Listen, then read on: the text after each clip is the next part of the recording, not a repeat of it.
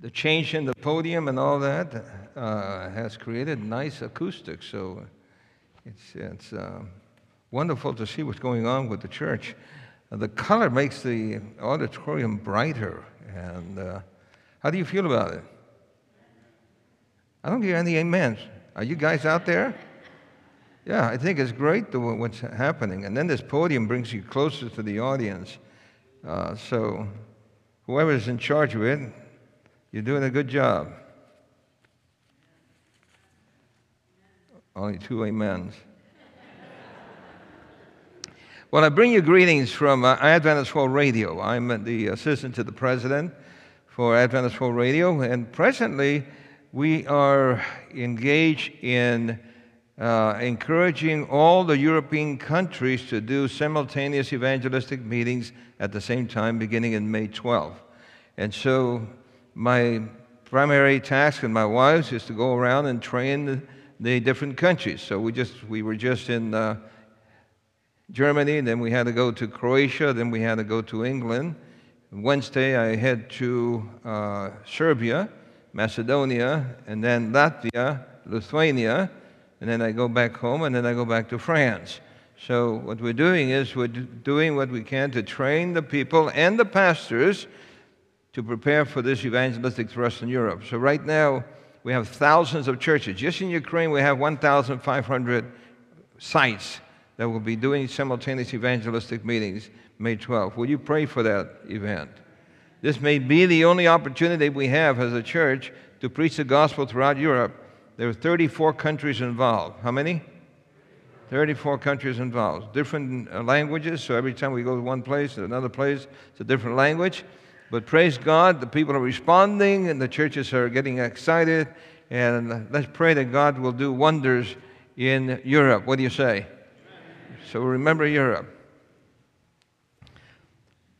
I have preached this sermon several times. And sometimes I don't remember where I preached it last. So it's not because I'm getting old, it's because I'm getting older.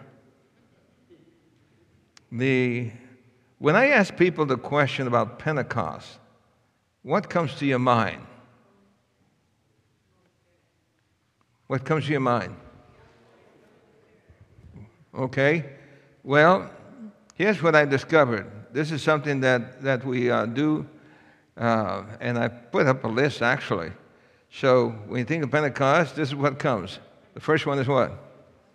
Outpouring of the Holy Spirit. Then what? 10 days of waiting, right? What else? Upper room experience, unity among believers, replacing the fallen disciple. You remember they did that.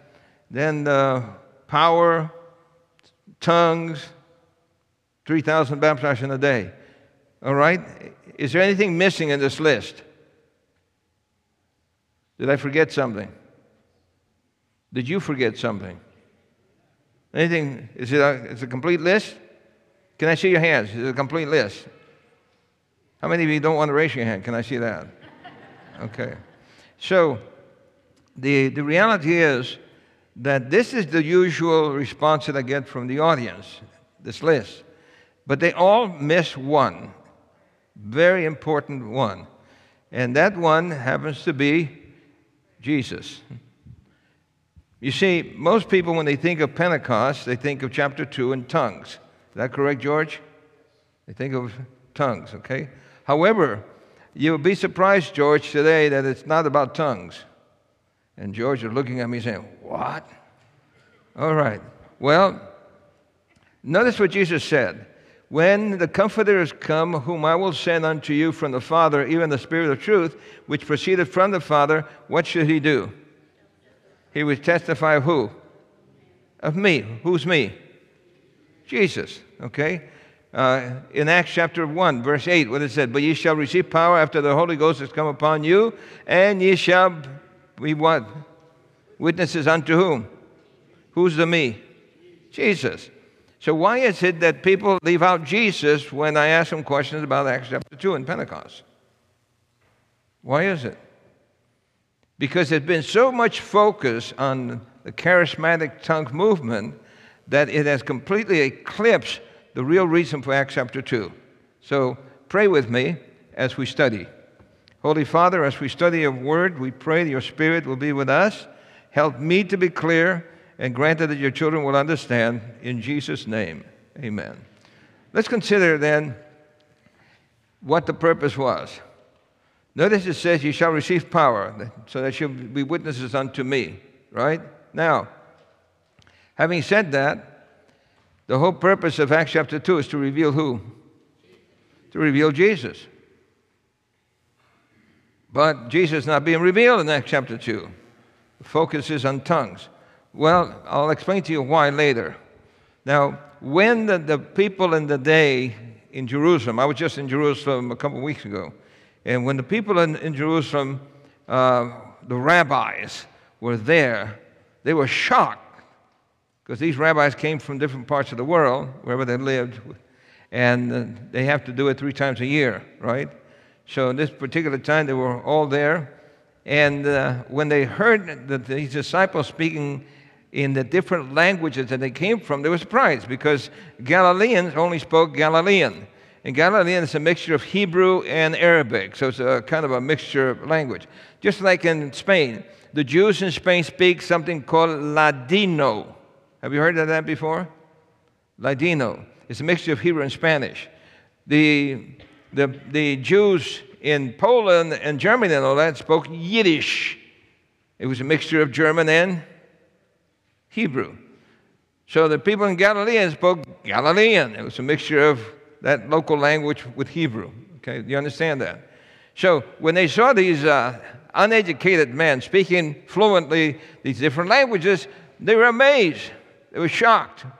And they said, what does all this mean? Right? What's the question? What meaneth this? What's the reason for it? Peter got up, and Peter gave an answer. So I want you to turn into your Bibles. Turn into what? Your Bibles, because we're going to have to help you walk through it. Acts chapter 2. Notice it says, they were all amazed, verse 12, and were in doubt, saying one to another, what does this mean? What's the purpose of it?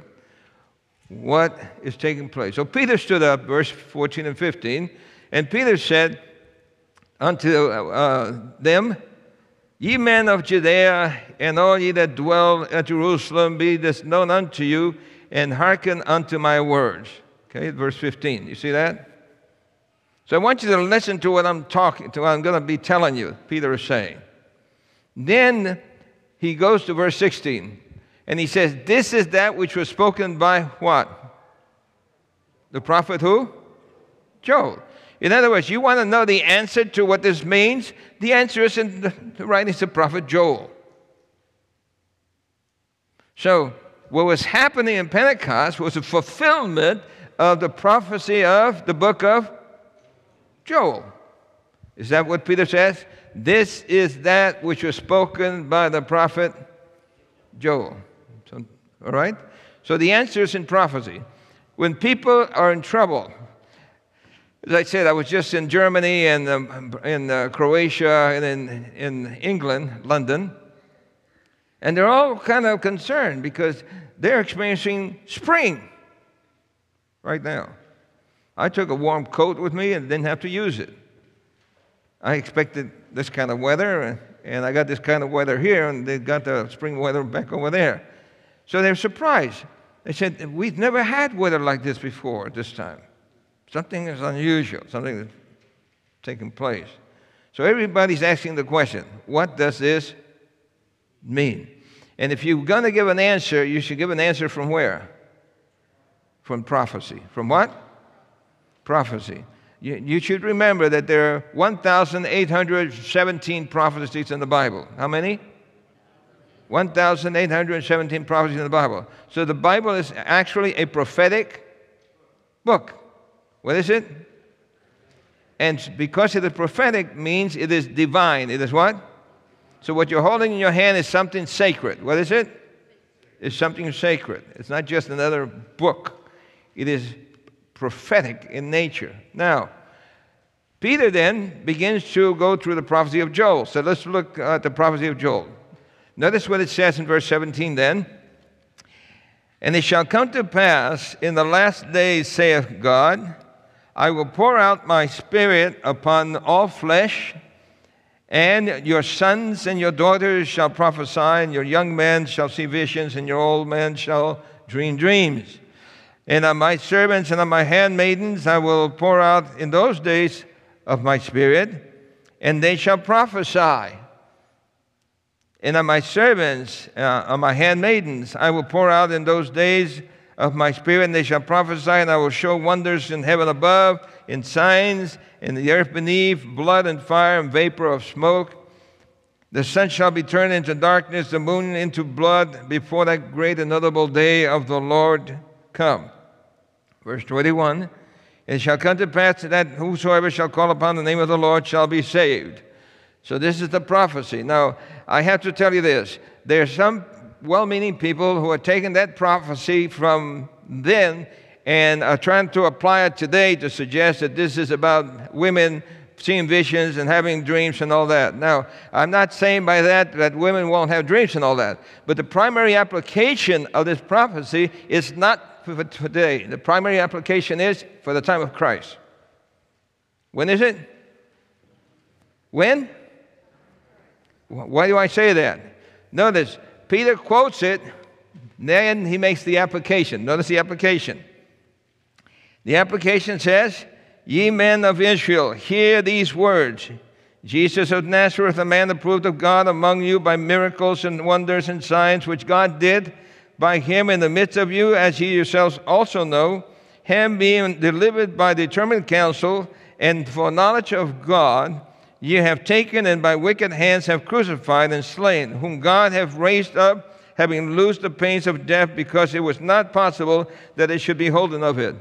In other words, the prophecy of Joel is speaking about what happens to Jesus. So he gives the prophecy and then he makes the application. Did you see that? Okay. This was spoken by the prophet Joel, and then he says, according to the Holy Spirit's inspiration given to the Apostle Peter, the fulfillment took place during the what? The early days of the New Testament period. They were old and young, having visions and dreams. And who are they? We forget that in the days of Christ, there were people who were old and young, having visions. All right, here's the list. Joseph, was he young or old? The husband of Mary. He was already married, so he must have been a middle-aged man. Mary was a young woman, probably a teenager. The wise men from the east, we don't know how old they were, but they saw visions, did they? Okay. Zechariah, how old was he? Old or young? He was a priest in the temple. You remember that? And the angel appeared to him and told him that he was going to have a son, and he didn't believe it. And the angel said, okay, because you don't believe it, you won't be able to speak until he's born. Remember that? Yes? All right. Then Elizabeth, how old was she? Young or old? Oh, did she have visions? Yes. What about the shepherds? Did they have visions? Yes or no? Yes. What about Simeon, the prophet? Was he young or old? Old. What about Annas? What about the disciples? What about John the Baptist? All of these people had dreams and visions. In what day? Today? When? In the days of Christ. Do you see that? Yes? No? All right. Keep me on my toes. All right. Then, there were also miracles and signs and wonders and blood. Was there blood? Yes, Jesus told us. What about darkness? Was there darkness in the days of Christ? Yes, the darkness came over the cross. Is that true? So there was blood, the moon that did not give us light, etc. In other words, these prophecies of Joel were fulfilled in the days of Christ. Were there signs and wonders? Yes or no? Did Jesus perform wonders and signs and miracles? Were there those abundant in those days? What do you say? All right.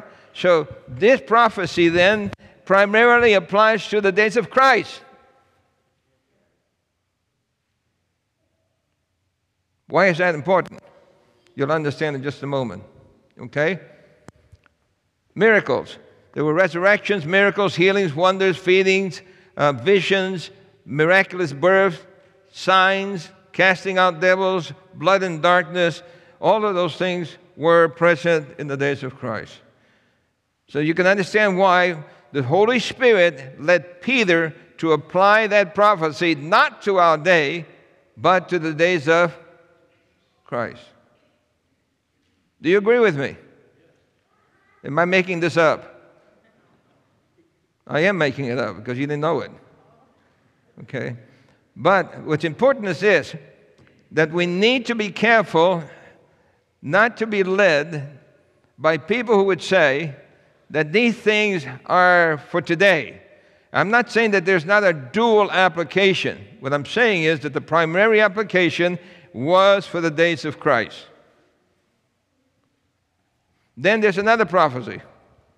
Okay? Peter makes the application. He says that this prophecy had to do with the crucifixion of Christ and the resurrection of Christ. You see that in the verses that we just read? Okay? You want me to read it again? Are you following me? Notice it says, "Ye men of Israel, hear these words. Jesus of Nazareth, a man approved of God among you by miracles and wonders and signs which God did by him in the midst of you, as ye also know.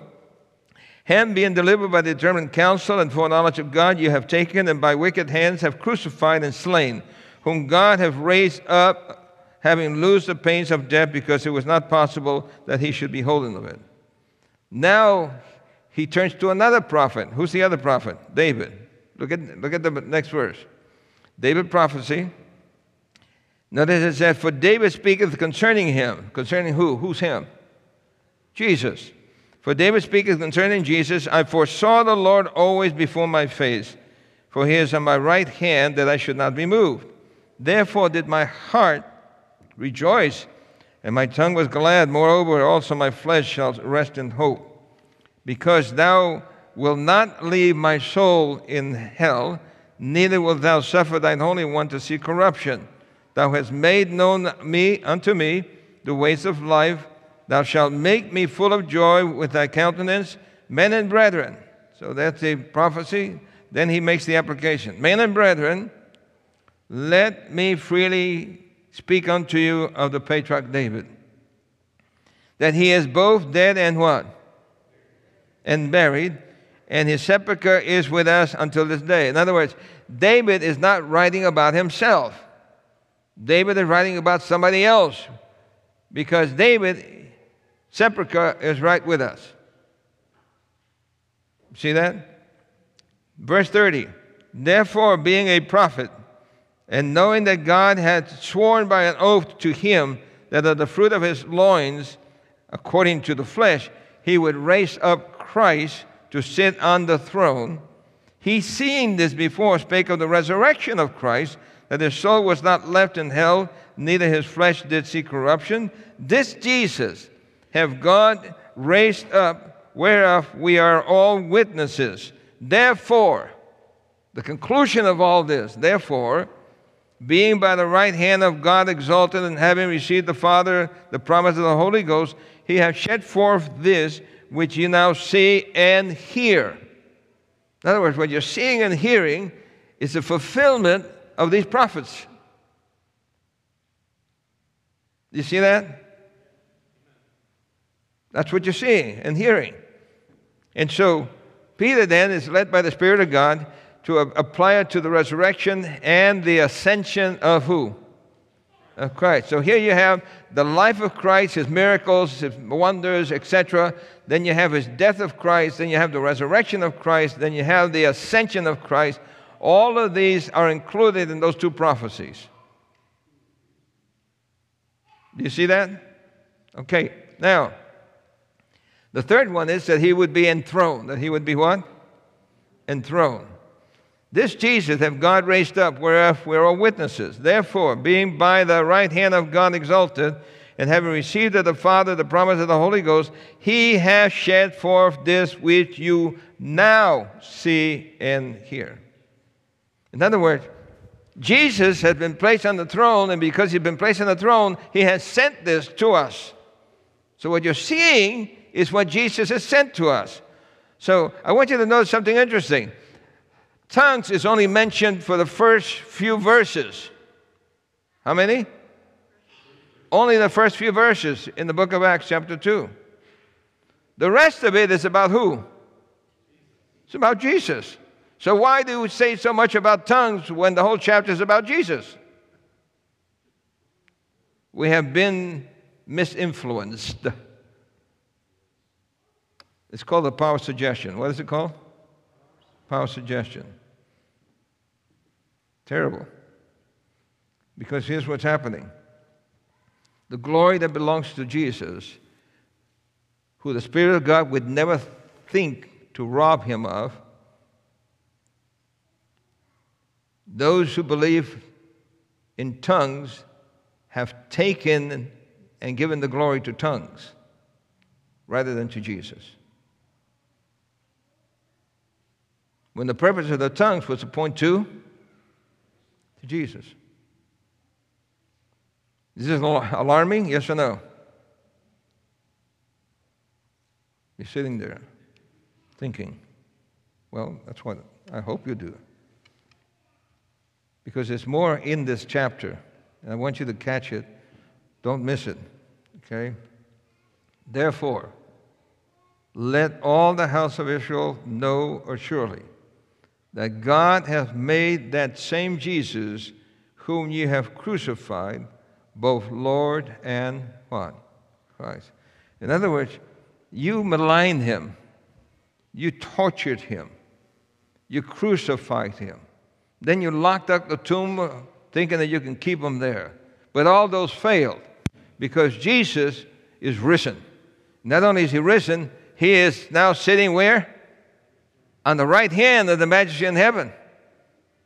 When those people heard that, they said, oh! In other words, the Spirit of God finally opened up their minds and they realized what they had done. And they said, brethren, what shall we do? You understand?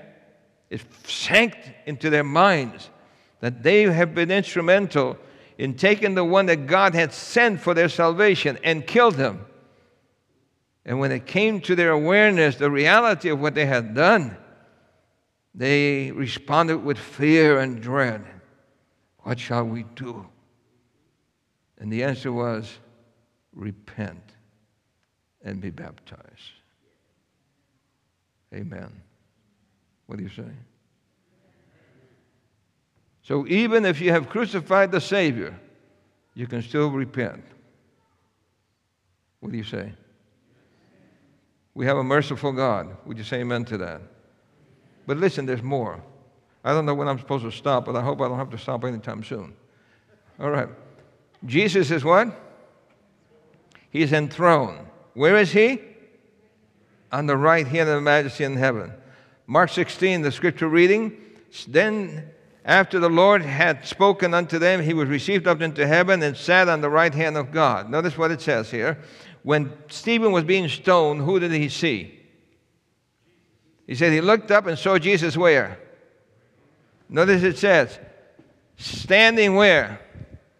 The right hand of God. All right? There's several verses of Scripture. Romans 8:34. It is Christ that died, yet rather that is risen again, who is even at the right hand of God, who also makes what? Intercession for us. Here's another text. The gift of tongues sent from heaven through the Holy Spirit was to confirm that Jesus was placed where? On the right hand. That's why the Holy Spirit was given. It was to point to whom? To Jesus, not to tongues. So, here's a statement.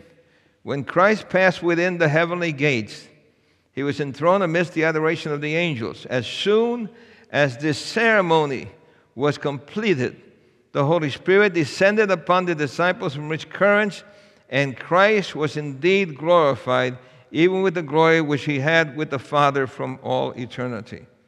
Here's another statement. The Pentecostal outpouring, come back. The Pentecostal outpouring was heaven's what? Communication. That's what happened. That the Redeemer's inauguration was what? Accomplished. According to his promise, he had sent the Holy Spirit from heaven to his followers as a token that he had, as priest and king, received all authority in heaven and on earth, and was the anointed one over his people. Hallelujah. What do you say? Amen? All right. So the purpose of the Holy Ghost being given and the resulting tongues was to point to heaven. That something was happening up there. What was happening? Jesus was being placed on the throne and given how much? All authority. And placed where? On the right hand. Does that excite you? You're not getting too excited. So let me explain to you. Hopefully by this time we'll excite you. The earthly event confirmed the what? The heavenly reality. In other words, you and I don't see a lot of things. When Nicodemus was being talked to by Jesus, and Jesus was telling him, you must be born again by the Spirit, Nicodemus didn't understand that. So what did Jesus do? Then Jesus used the wind. He said, the wind blows where it wants to, and you hear the sound thereof, but you cannot tell from where it's coming, where it's going. So is also the working of the Holy Spirit. Jesus then used nature to explain a supernatural phenomena, and that is that the Spirit of God works just like the wind. You know it's there because of the effects, but you cannot see him. Do you understand? God gave the sanctuary as an earthly demonstration of what was taking place where?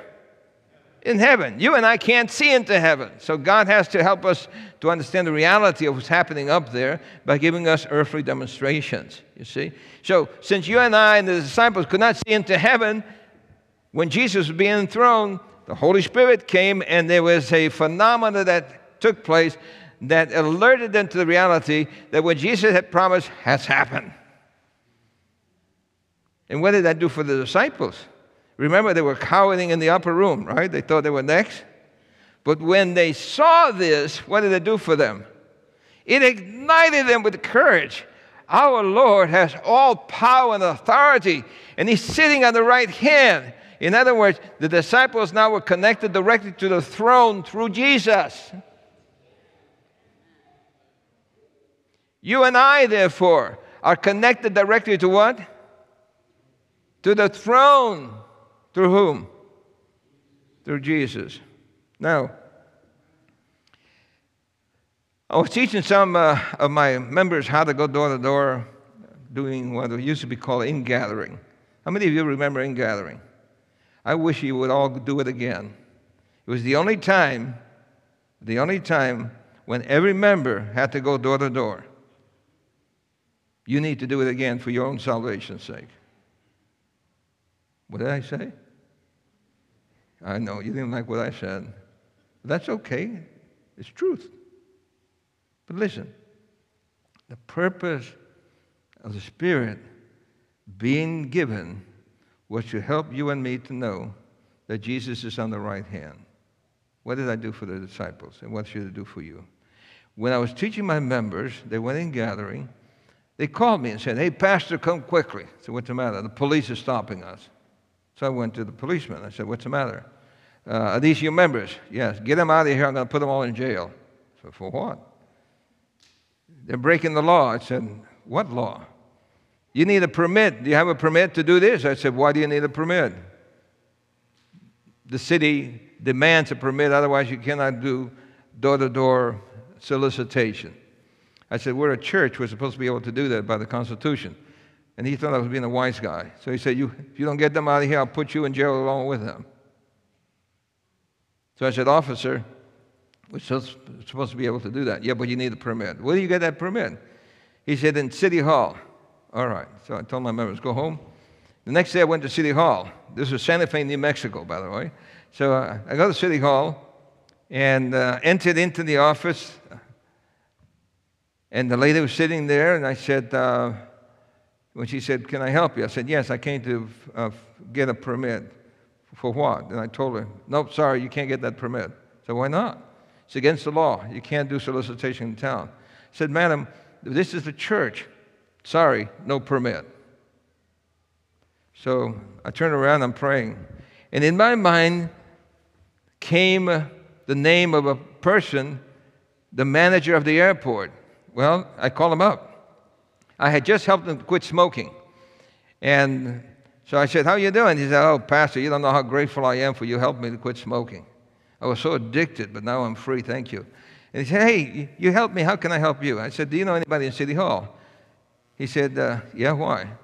I said, I need a permit so I can do some fundraising. He said, that's all you need? I said, yes. He said, hang up and I'll call you right back. So he calls me right back. He said, okay, he's waiting for you. I said, who's waiting for me? The man in charge. Call him Donnie. He's waiting for you. Okay. So I ran into the office. The lady sees me and says, what do you again? What do you want? I said, I have an appointment. With who?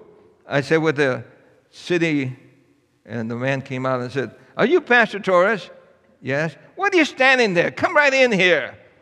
So I go in there, and the lady's going. So I sit down with him, and he says, hey, he said, you don't know how grateful I am for what you've done for my... He's the closest buddy that I have. And he said, you needed a permit for something. Yeah, I said, the same program that I ran for him that helped him quit smoking, I want to run for other people, and I'm just trying to raise money for that program. That's all you need? I said, yeah. Come with me. So he goes back to the lady, and she says, get out that application. So she takes it out and fill it out for him. And then he goes back inside. And I see the poor lady's face turning red like a beet, right? You understand?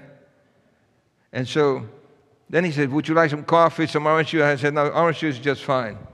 So we begin to talk, and so then he said, well, let's go see if she's done. So we go back outside, and are you finished? Yes, sir. Then he signs it, and then he says, whatever the pastor needs, you help him get it done.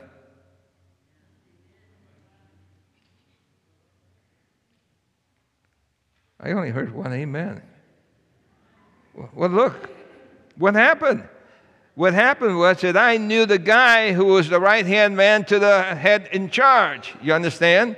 And because I knew the guy that was the right-hand man to the city council man or the mayor, I was able to get the permit. And after that, no police came close to me. Why? Because I knew the guy, the right-hand man. Do you understand what I'm saying? Are you getting it? In other words, friends, God in chapter 2 has revealed for you and for me the reality that you have somebody standing and sitting at the right hand of the very throne of the majesty in heaven. Which means then, since all power is given unto him, which means then that if you connect yourself to the one that's on the right hand, you are connected by him to the throne. And nothing is impossible. All things are possible. Why? Because you speak in tongues? No. Why? Because you're connected to whom? To the Father. Through whom? Through the Son. Glorious revelation. What do you say? Can you understand why the devil then took chapter 2 and covered it up with tongues? Do you understand what I'm saying? Because the devil doesn't want people to turn to Jesus, who is connected to the throne, so that you're connected to the throne. And through Christ, then, you have power over even the demons. Will you say hallelujah to that? You understand? So, listen, in conclusion, because I know the time is ticking. Joseph was made second ruler in Egypt. Is that true? All right. Now, what happened was that Joseph was a type of Christ. Joseph was betrayed. Jesus was betrayed. Joseph was sold as a slave. Jesus was sold as a slave. In fact, the 30 pieces of silver was the price of a slave that Judas asked for Jesus. Then Joseph was falsely accused. Jesus was falsely accused. Joseph was put in prison. Jesus was put in the prison tomb. Joseph was delivered from prison. Jesus was delivered from prison. In other words, you can see all the comparison between Joseph and Jesus. Can you see that? Yes? Can you see that? All right. Joseph sent gifts as proof that he was alive. Jesus sent gifts as proof that he was alive. Joseph forgave his brethren who and did not take revenge. Jesus forgave the people and did not take revenge. Joseph commanded that they testify of him. Jesus commanded that they testify him as well. Joseph was reunited with his father. Jesus was reunited with his father. You see that? So Joseph was a type of Christ. All right? Now, when Joseph's brothers came to visit Egypt to buy food, they didn't know it was Joseph. Is that true? All right. So what happened then? Joseph then is hiding the fact that he is who he is until finally Joseph sees that these brothers have changed. Because it was Judah who encouraged for Joseph to be sold. But it was Judah who said to Joseph, he said, no, don't take my little brother, take me, I'll be your slave. And when Joseph heard those words from Judah, it just tore him up. He just couldn't hold it anymore. He went and disappeared to wail. Because now he realized that his brothers indeed had been changed. Okay? So he comes back and says to them, do what? Haste ye and do what? Go to my father and say unto him, thus saith thy son Joseph, God hath made me Lord of all Egypt. Come down unto me, tarry not. And ye shall tell my father of all my what? Does that sound like the words of Jesus? Yeah. Shall tell my father of all in Egypt, and of all that you have seen, and ye shall haste and bring down my father hither. So hurry up, get down there. But what did he do? Notice it says, and to his father he sent what?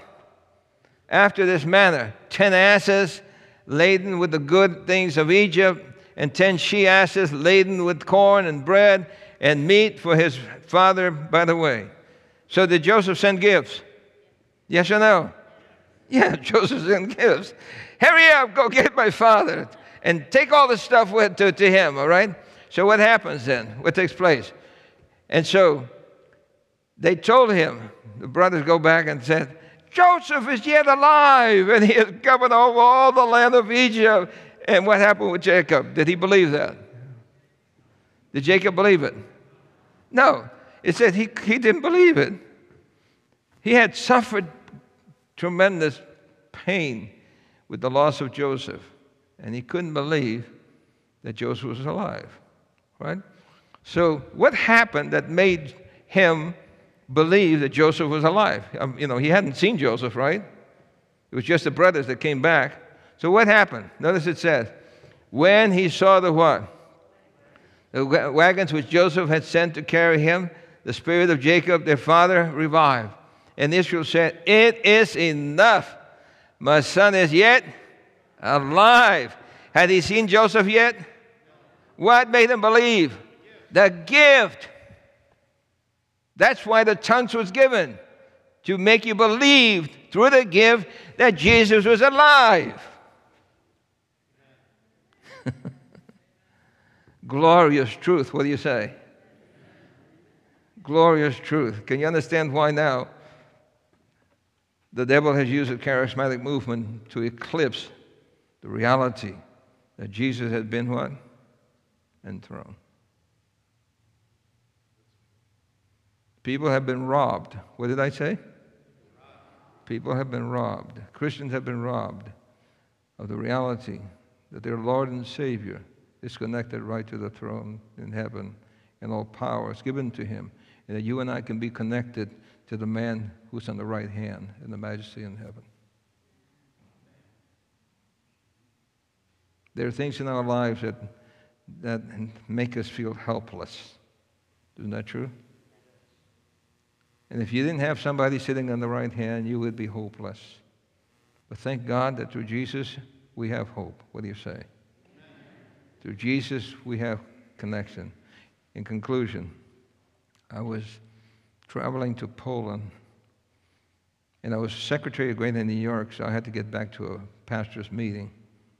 So I went to speak to a Pathfinder group down in the southern part of Poland. And to fly out, because where I landed in Warsaw, we had to travel 8 hours down south.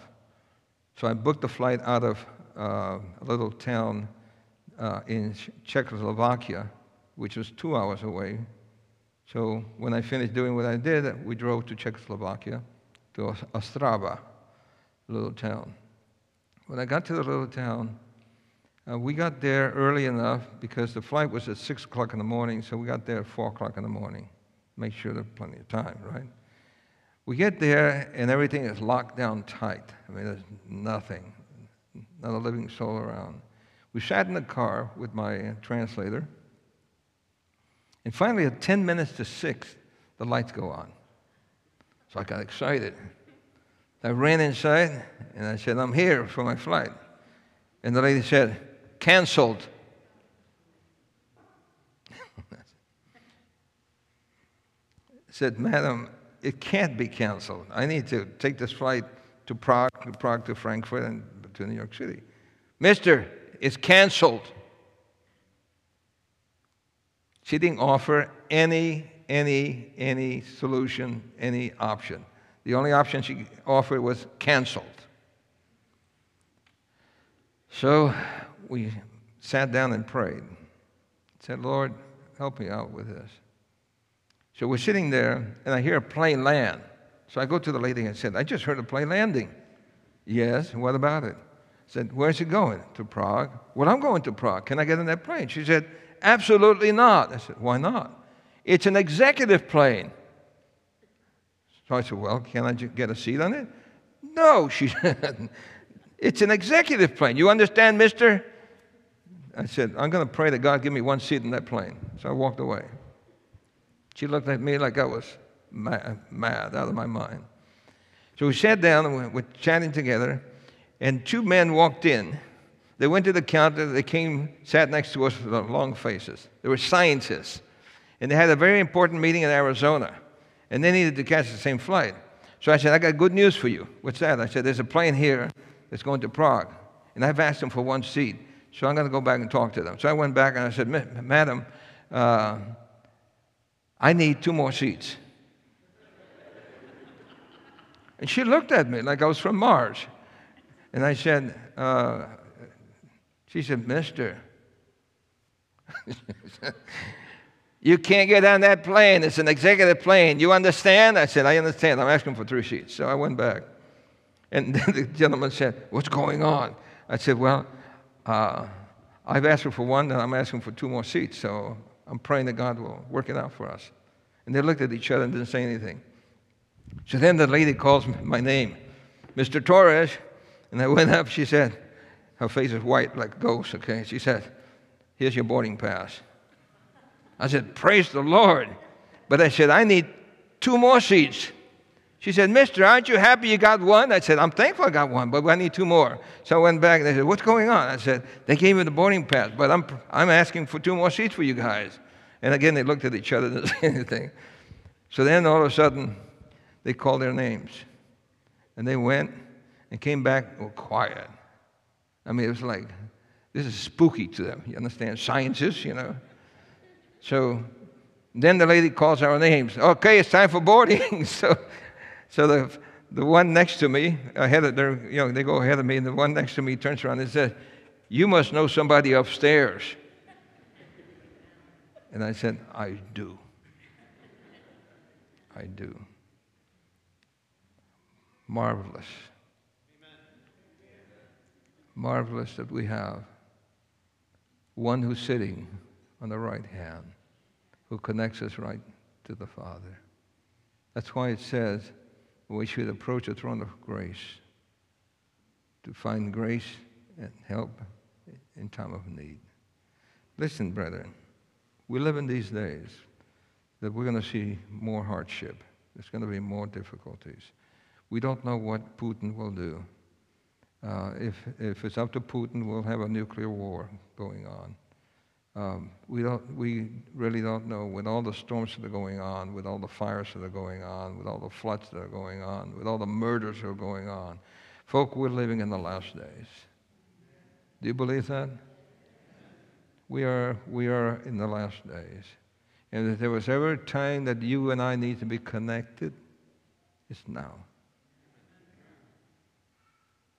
You have someone who has sent the gifts. And which one do you prefer, the gifts or the gift giver? That's the purpose of the gifts. To connect it to who? To the gift giver. The gift giver makes himself available. So you can name drop. You can what? He says, pray in my name. Name drop. Use his name. Use his name. He's ordered us to use his name. He is connected to the throne. You are connected to the throne through him. Why not take advantage of that?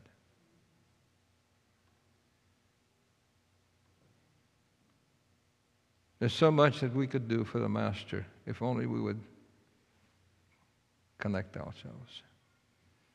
So much that can be accomplished. This church could be packed if all of you connected yourself and decided that you're going to go out and preach the gospel as he commanded. This whole place would be filled with Spirit-filled people. Do you hear what I'm saying? I'm not castigating you. I'm just telling you that's the reality. Because that's what happened when the disciples realized that the gift was sent down to point to the gift giver. They got so excited that they went out and preached the gospel to the world. And in a very short time, they did what you and I are not able to do with all the technology that we have. What does it take? Just simply for you and I to connect us to the throne. By what? By faith. Are you willing to connect yourself to that seat of power? Do you want to connect yourself to that seat of power? Are you grateful that you have access to the seat of power? And are you willing to say, by God's grace, Lord, help me. I believe, but help my unbelief. Give me, Lord, that faith that connects me to you. Would you like to commit yourself this morning again and say, Lord Jesus, I hear you speaking to me. I sense that I need to extend my hand higher in faith to reach the throne of heaven. And I desire today to stand and say, Lord, count on me. Notice me. I'm willing to stand and wait for your blessing. Connect me. Are you willing to stand now? Are you willing to say, Lord, yes, I need your power. I need your connection. I need greater faith. I need to be connected to that throne. Let us pray together.